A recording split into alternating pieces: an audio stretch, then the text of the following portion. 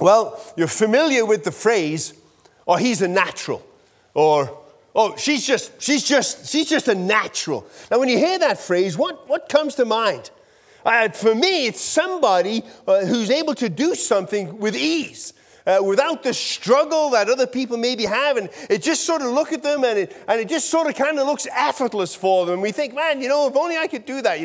They're just a natural at it. It just kind of flows out of them. It just looks so easy for them. Maybe you've had that word applied to you, and maybe with sports. Oh, he's just a natural. Mark has often said he married Janae and into that whole family, and he says they're just all natural at sports. They're just naturally. Maybe somebody said that to you about music. Oh, she's just a natural. And we know people like that, right? They just kind of look and they watch somebody play an instrument, and the next thing you know, they're up there and they could be in the Grand Ole Opry or something, and they never played it before. And they're just a natural. It just kind of flows out of them. And maybe for some of you, you'll be told that way because you just flit around socially bringing joy wherever you go. And you're just a natural at connecting with people and encouraging with people and making friends. And 10 minutes after you arrive in a brand new place, you've got 3 best friends. Just a natural. I've had that phrase applied to me. He's a natural. Gene Krause about funerals. Apparently I'm a natural about being around dead people. I think it's because I can't offend them. I think that's what the thing is. But I'll take whatever I can get. But you know what I'm talking about, though, right? He's a natural. She's a natural. Now, I was thinking about that phrase, that she's a natural, as I was praying through the passage of Scripture that we're going to be studying this morning. And here's the question that came to me as I read through this passage in the context in which it's found. And here's the question. The question is, how realistic is it for us to expect people to say of us when it comes to living a Christ-like life, or to live a Christian life, to live out what we believe? How realistic is it for people to say of you in your workplace, to see of me in my neighborhood, "Oh, he's just a natural at this Christian living thing. She's just a natural at responding the way that Jesus responds to circumstances"? All too often, it seems to me that it's a struggle, not something that's natural. Much more likely to say of me, "Well, he tries hard, at least some of the time." Now, why is that? Why is it that it seems like for us, it's not a natural, it seems, to respond as Jesus does to the various circumstances that come about in our life? All too often, we find ourselves, don't we? We find ourselves disappointed in how we lived out our faith in various circumstances of life. We find ourselves disappointed in the church and how the church responds to things or is seen by society. And to be honest, sometimes we find ourselves disappointed when we think about other Christians and our interaction with them. And it's not so much like, well, they're just a natural. It's like, man, why can't we just get this together? I think that today's passage will help us, first of all, identify why it is that so often this living a Christ-like life is such a struggle for us. And then not only just to identify those things, but to move on and maybe find some things that we can do here where the Spirit can transform us so that it becomes much more natural for us to bear witness to who Jesus is by our life and by our very being. I just think that we don't think he or she is a natural often enough. And here's what I think, having meditated on this passage. I think it's at least in part because we focus on the wrong part of the equation. It's very easy for us to sort of focus on the rules and to begin to just sort of grit our teeth and try just a little bit harder to live out the rules. Don't steal. I mean, you can see them. We're going to look at them next week, actually. You can see them starting with verse 25. Don't lie. Don't steal. Don't fly off the handle when things tick you off. Don't be lazy. Don't slander other people. Don't be a gossip. We'll get to that stuff next week, but here's what I notice in this passage is that the Apostle Paul, under the inspiration of the Holy Spirit, when he's going to talk about this whole Christian life thing, he doesn't start with the rules and regulations. He doesn't start with saying, hey, try a little bit harder to be a bit more honest. Try a little bit harder not to gossip about people. Try a little bit harder to be a gracious person. He doesn't begin there. What he begins with is transformation. Is encountering Christ in such a way that we are transformed so that those Christ-like attitudes and actions become rather natural. So when it comes to being natural, this is sort of what I boiled it down to, is don't stick to the rules, be transformed. When it comes to our life and living out this Christian witness, don't worry so much about the rules and regulations and can I live up to this and I should beat myself up a little bit more. No, don't focus so much on that end. Focus so much more on the other side of the equation, the beginning of the equation of being transformed by Jesus himself. Now, let's read the passage, and we'll have to work a little bit to come up with that. And so, but just kind of as we go through it, just see if you can see what I'm talking about. So Ephesians chapter 4, verse 17. We saw a couple of weeks ago how we're encouraged, to grow in Christ, and this is how he carries on. So I tell you this and insist on it in the Lord, that you must no longer live as the Gentiles do in the futility of their thinking. They are darkened in their understanding and separated from the life of God because of the ignorance that is in them due to the hardening of their hearts. Having lost all sensitivity, they have given themselves over to sensuality and so to indulge in every kind of impurity, and they are full of greed. That, however, is not the way of life you learned when you heard about Christ and were taught in him in accordance with the truth that is in Jesus. You were taught with regard to your former way of life to put off your old self, which is being corrupted or being rotted through by its deceitful desires. To be made new in the attitude of your minds and to put on the new self created to be like God in true righteousness, right living, and holiness. All right, let's work our way through this. Think about this whole thing about how is it that we can be a set of you or they're just a natural in living out this Christ-like character. Paul begins by saying, listen, I insist on it on the Lord. It's quite interesting in how he begins, isn't it? So I tell you this, no, actually I insist on it. And what he does, he just sort of starts off with a word that's just kind of normal. Hey, let me just tell you this. And he stops and he thinks, hang on a minute. This is a bit more important. This is a bit more critical than just something I want to casually mention. I want to insist upon it. I want to make sure that you understand that this is critical instruction. If you want to become the human being and the community that God wants you to become, then what I'm about to write to you is absolutely critical that you take it and you put it in your life. I say to you, no, actually, I insist. It's a word that means, if you don't follow this instruction, there's bad consequences. That's kind of what the word means. And so he starts off with rather strange things. And he says, no longer live as the Gentiles do. Now, here's the tricky thing. They were Gentiles. Gentiles, of course, are people who are not Jewish, right? So it's anybody that's not a natural-born Jew, they're Gentiles. That's you and that's me. And he's saying to these Ephesian people, most of whom were Gentiles, listen, don't live as the Gentiles live. Well, that's kind of a weird thing because they were still Gentiles in that sense. But what he's trying to say is that, listen, you need to understand something. That when you become somebody who follows Jesus, your entire being is transformed. You are changed into something that you were not before. Your complete identity, however it is that you identified yourself before, whatever you said the core things about you were before, that's kind of irrelevant compared to who you are in Jesus. This is your new identity. This is who you are and to live out. And then he goes on and he gives a bunch of negative words about how the Gentiles or people who are not followers of Jesus are described. He says, let me tell you the Gentile way of thinking and living, or the non-Christian way. It's futile, it's dark, it's ignorant of God, it's hard-hearted, there's no sensitivity. It's giving over into sensuality. It's full of an insatiable desire for all things selfish, and it demands the absolute right to satisfy whatever desire you may have. Now, think about that for a minute. Think about hearing those words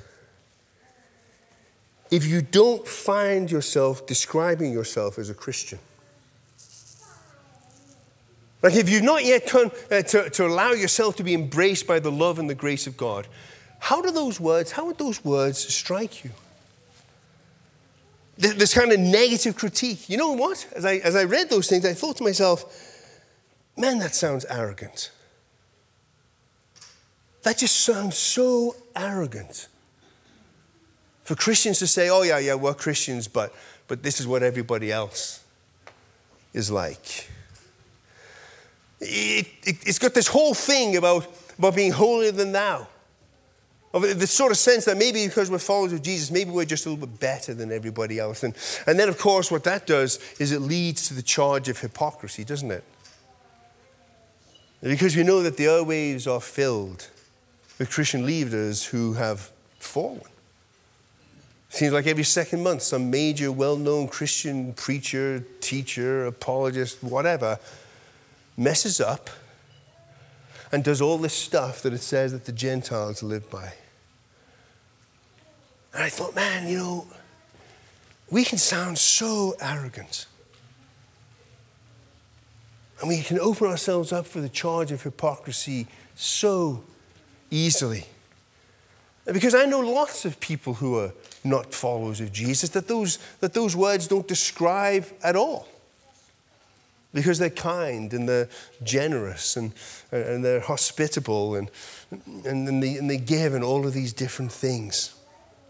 So I was really wrestling with this whole thing about this transformation, what the difference is, and sounding arrogant and being, all those things. But I was really helped out by a New Testament scholar by the name of Frank Thielman. And he pointed out this. Listen, what you need to understand is that these words that are used to describe the Gentiles here, they're by and large the words that the Hellenistic Jews are Jews who lived in the Greek culture. Like Hellenism is Greek, right?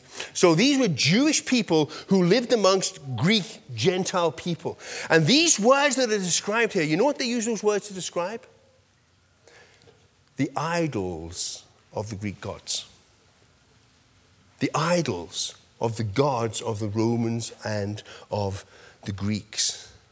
And it's not a complete match, but there's substantial alignments with these words. I've got a big fancy quote for you here from better him say it than me. Listen to this. We'll take a look. It is possible to read this description as a blunt claim that unbelievers are simply foolish, stubborn, utterly selfish, and debauched. Right? Easy to read that. This is what non-Christians are like. And it sounds, as I said, kind of arrogant. To read the text this way, however, is to fail to appreciate the subtlety of Paul's language. Paul probably linked the futility of Gentiles' way of thinking to their failure to worship the true God. Because what he's doing is he's saying that, listen, the gods that these Gentile people, they don't worship Yahweh. They don't worship Jesus. And so when they look at the gods that these people worship, the idols that they had, these are words that describe those gods. Now, here's the other thing to remember. In Jewish teaching, we end up looking like the idols we worship. It's kind of a fundamental Hebraic understanding of the world. The God that you worship, that's what sooner or later you're going to look like that God. You're going to act like that God. You're going to do it. And so we have this whole kind of a thing. We see this in Psalm 115, verses 1 through 8. Not to us, Lord, not to us, but to your name be... We don't sing that song, do we? Do we ever sing that song? Not to us, to your name be... Good song. Anyway... talk about being distracted. Not to us, but to us, but to your name be the glory, because of your love and faithfulness, right? This is the God, love and faithfulness, Hesed. Why do the nations say, where is their God? Because you see, because they didn't have idols, right? Jews didn't have idols, and so the Gentile people say, where are their gods? Where's the temple? There's no image in the temple. Our God is in heaven. And he does whatever it is that pleases him. But their idols, their gods, their statues in the temple, their idols are silver and gold made by human hands.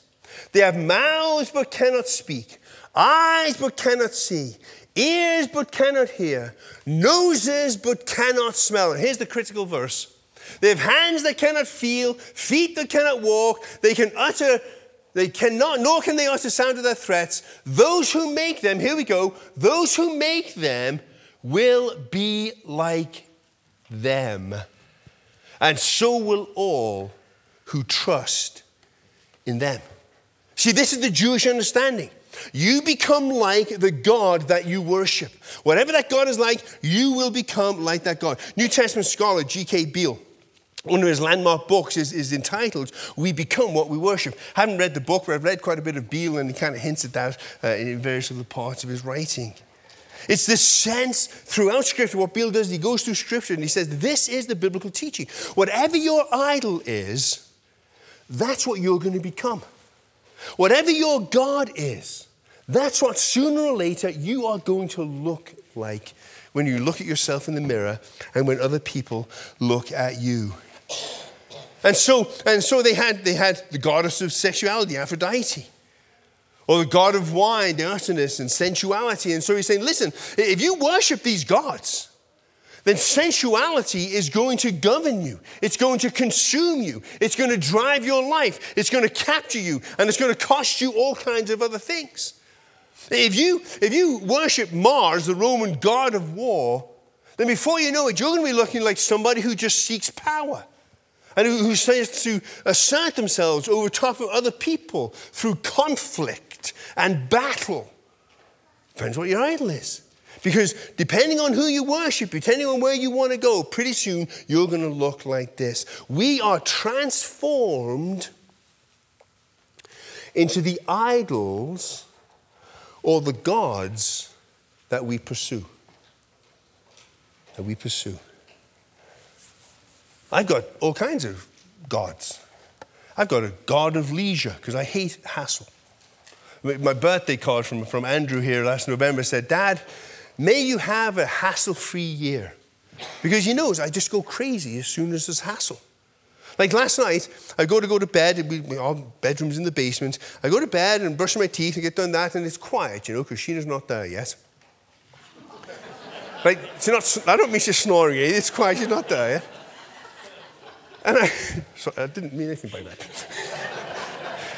Okay, we'll go for lunch, Sheen. How about we go? And I hear,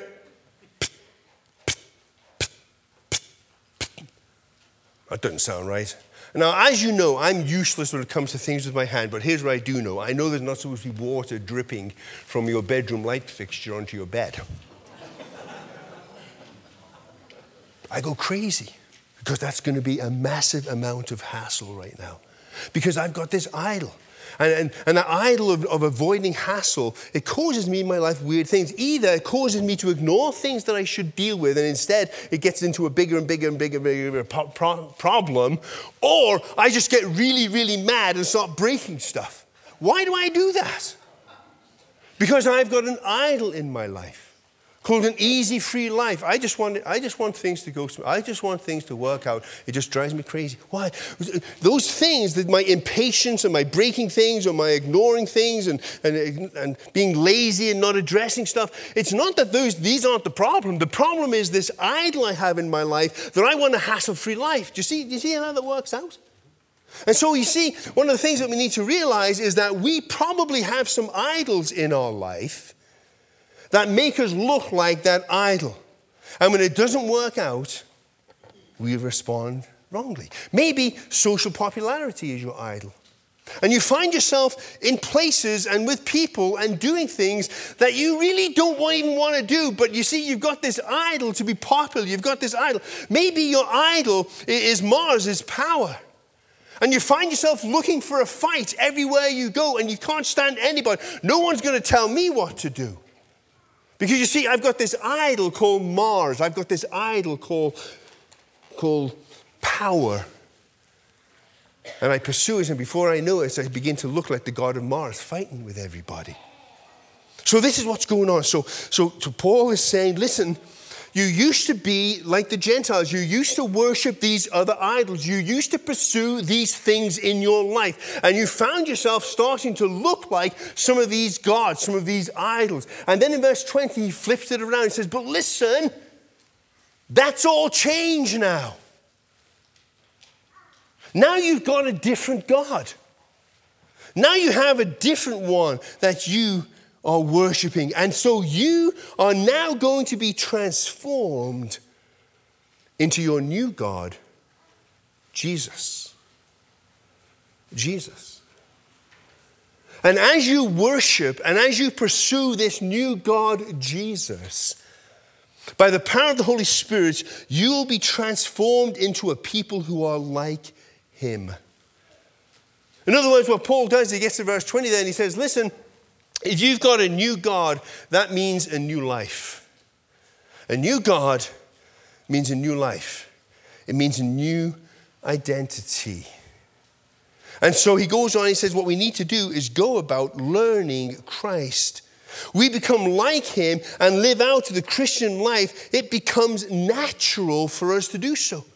The more I love Jesus, the more I'm intimate with Jesus, the more I learn Jesus, the more I'm transformed by His Spirit. And all of a sudden, for each one of us, day by day, hopefully, we begin to respond more like Jesus responds. We begin to initiate more like Jesus initiates on the things that Jesus would initiate. You know, Dallas Willard has this great book, The Divine Conspiracy. It's a book on the Sermon on the Mount. But one of the things that's interesting about that book is he says, listen, you know, we read the Sermon on the Mount and we think, oh man, I could never do that. I can never turn the other cheek. I can never give my shirt instead of a coat. I can never do this. I can never do that. I just don't measure up. But what Dallas Willard does, he says, listen, you need to understand what's going on. What Jesus is doing in the Sermon on the Mount is not giving some standard by which you must live. He's going to say, listen, I'm going to so transform you that it's going to be natural for you to turn the other cheek. Oh. It's going to be natural for you to go the extra mile. It's going to be natural for you if somebody asks you for your coat to give them a shirt as well. Because I'm going to so change you that this is how you're going to live out your life. You are going to take on the very character of God. That's the fruit of the Spirit, right? What's the fruit of the Spirit? Love, joy, peace, patience, kindness, all that stuff. That's nothing less than the description of the character of God. And he's saying, listen, when you begin to follow Jesus, when you learn Jesus, your character will be changed. And it'll become a natural for you to live as Christ lives. Verse 20 is really kind of interesting. He said, you know, when you learned about Christ. Really, and a lot of the scholars and the journalists who make a big deal of this, they say it didn't really say learn about Christ. What it really says is, when you learned Christ. There's a big difference between learning about Christ than learning Christ.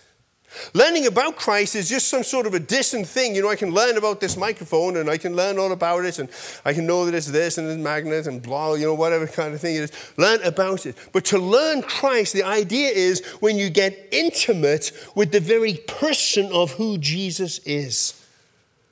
When you become in first face-to-face contact. When you become fluent in His way of living. You've learned Christ. It's kind of like people tell me, I don't have this because I don't have any other languages. They said, listen, you know, when you know if you've got English, you know you're English or whatever, and you're going to learn German or you're going to learn French or whatever it is.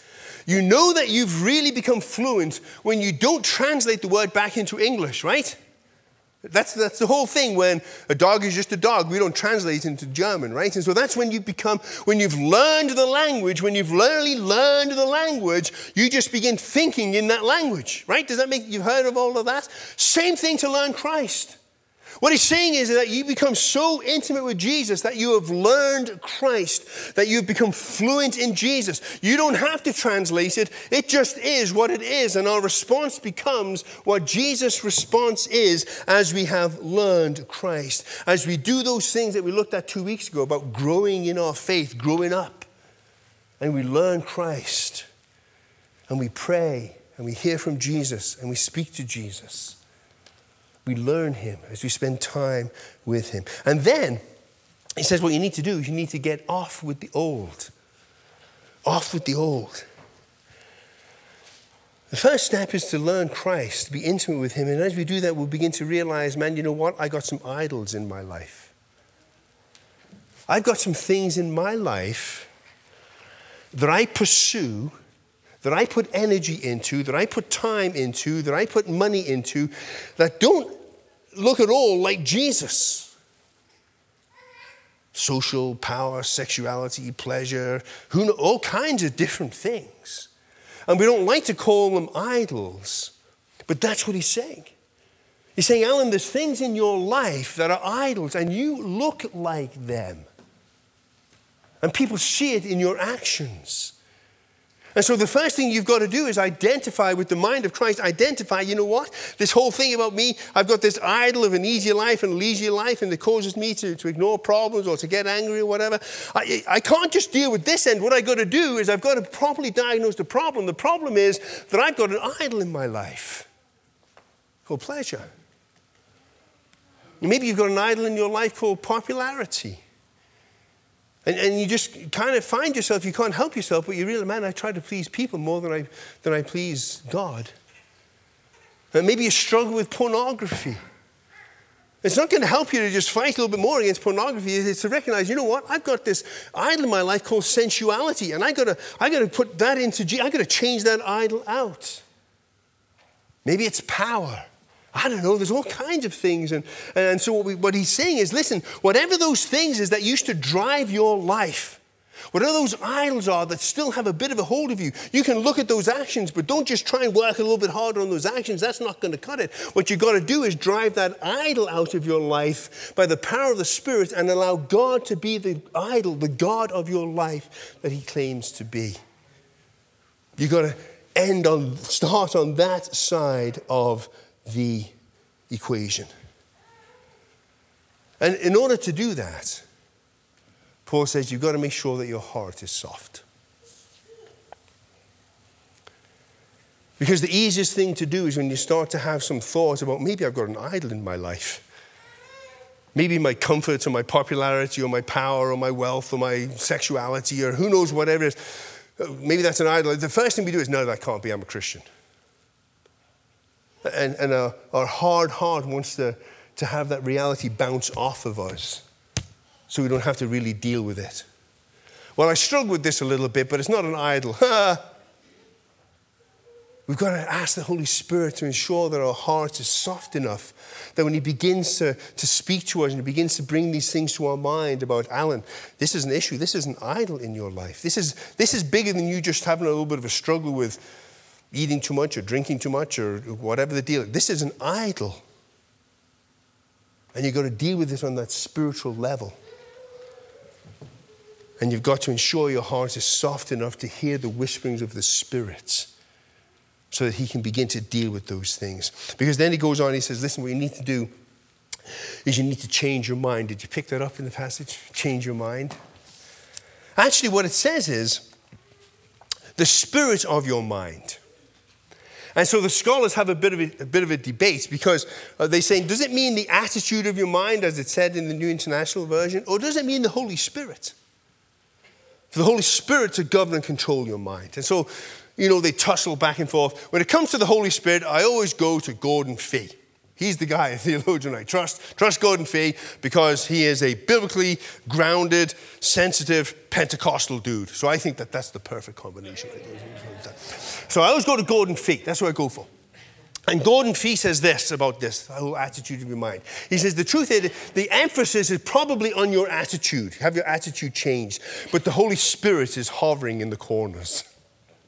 In other words, it's the Holy Spirit that's active in our mind. He's talking about, listen, you've got to change your attitude, Alan. You've got to change your mind. But it's the Holy Spirit who's going to enable you to have that different changed mind, to understand that this is an idol and I need to deal with this in the power of the Holy Spirit. It's similar to Romans chapter 12. If you want to look at another passage where it's more obvious that it's the Spirit, a transformation of your mind, so that we can become a living sacrifice to the God that we truly worship. And finally he says, and then you've got to put on the new. He kind of mixes the metaphors a little bit. He talks about putting on new clothes, but he also says, but because you're a new creation. It's that whole thing. You were Gentiles who pursued these idols, and you looked like those idols, but now you're a follower of Jesus. You have a new God, and so your entire being has been transformed into a new creation. Something that hasn't been there before. We looked at it in chapter 2. You can go back and if you want to look at the passage and maybe listen to the sermon again if you want on YouTube or whatever. But this whole thing about our new unity, remember it talks about no Jew, no Greek, all that sort of stuff, that's new creation. And all of this meaning comes into being. That we get rid of those old idols that we used to look like. And we've embraced and we've learned Jesus. And the Holy Spirit has worked in our hearts. And so now I've become transformed into a new creation, into a new person by the blood of Jesus and the power of the Holy Spirit. And I begin to live my life out as that new person. Because the only identity that really matters in the end is our identity in Christ. And out of our identity in Christ flows everything else that needs to match up and look like the character of Jesus. All right. Let me see if I can kind of boil this down into a few words. We start to look like those things we worship. And before Christ, before Jesus, we were transformed into the various priorities of our life: power, popularity, sexuality, pleasure, laziness, whatever it is. But now we worship Christ. And as we know him, as we learn him, as he becomes more and more our Lord, we begin to be transformed into his image, and living the way of Christ becomes natural because we have been transformed. We have been changed. So when it comes to the ethical issues of our life that we're going to look at next week, you can see in verse 25 on. When it comes to the ethical issues in ourselves or in people who don't yet know Jesus, where we need to begin is not with the rules and regulations. Well, you shouldn't do that, you shouldn't do that, you should do this, you shouldn't do that, you should do that, you ought to. No. That's not where we begin. Where we begin is who is God? And who is the God of my life?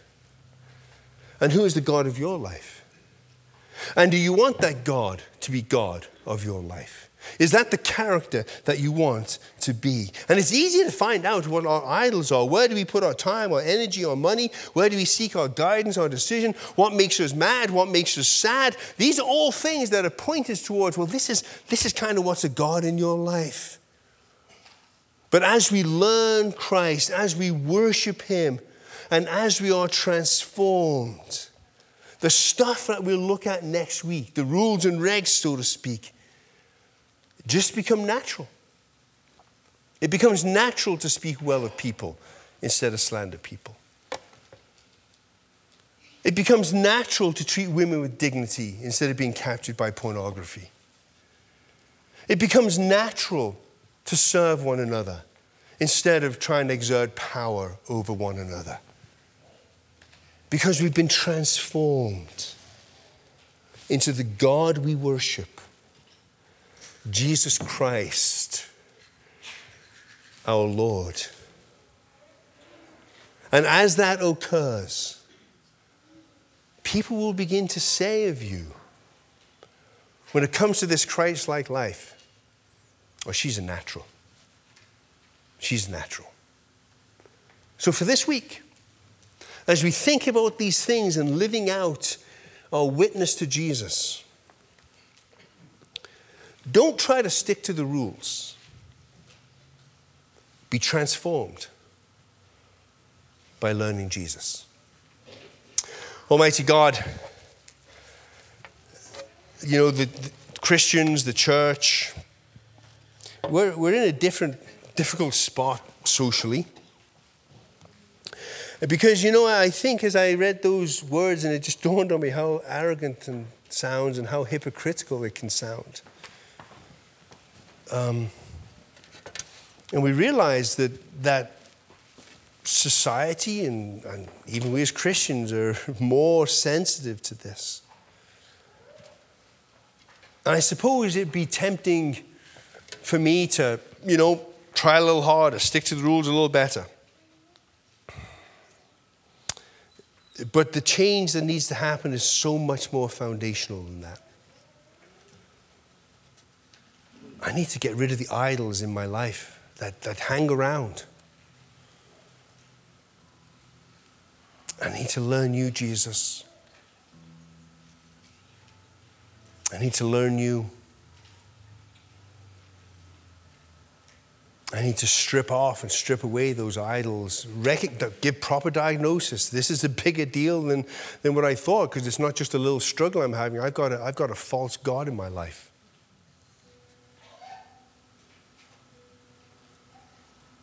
And some of those gods, you know, we put nice words on them. Security, independence, likable. And a lot of those things are good, but there's a tipping point where it becomes an idol and it becomes transforming us into people that we don't want to be. So this week, Jesus, help us to learn you and to be transformed so that it becomes natural, because a supernatural work is done by the power of your Spirit, where it becomes natural for us to live as you live, Jesus. It's in your name we pray. Amen. Grow this community and be a part of this community and help this community thrive. It just won't be from a staff standpoint. It won't be in youth ministry. If you've ever been in youth ministry, 6 years is a long time. So we just wanted to make sure that we came out so that you wouldn't be blindsided by us not being on staff anymore, but that you would know that we are still active in this community, and we still look forward to ministering and serving with you guys and worshiping as a part of this community. If you guys have more questions or thoughts, you can come talk to us afterwards. Let's just pray for these guys here. Yeah.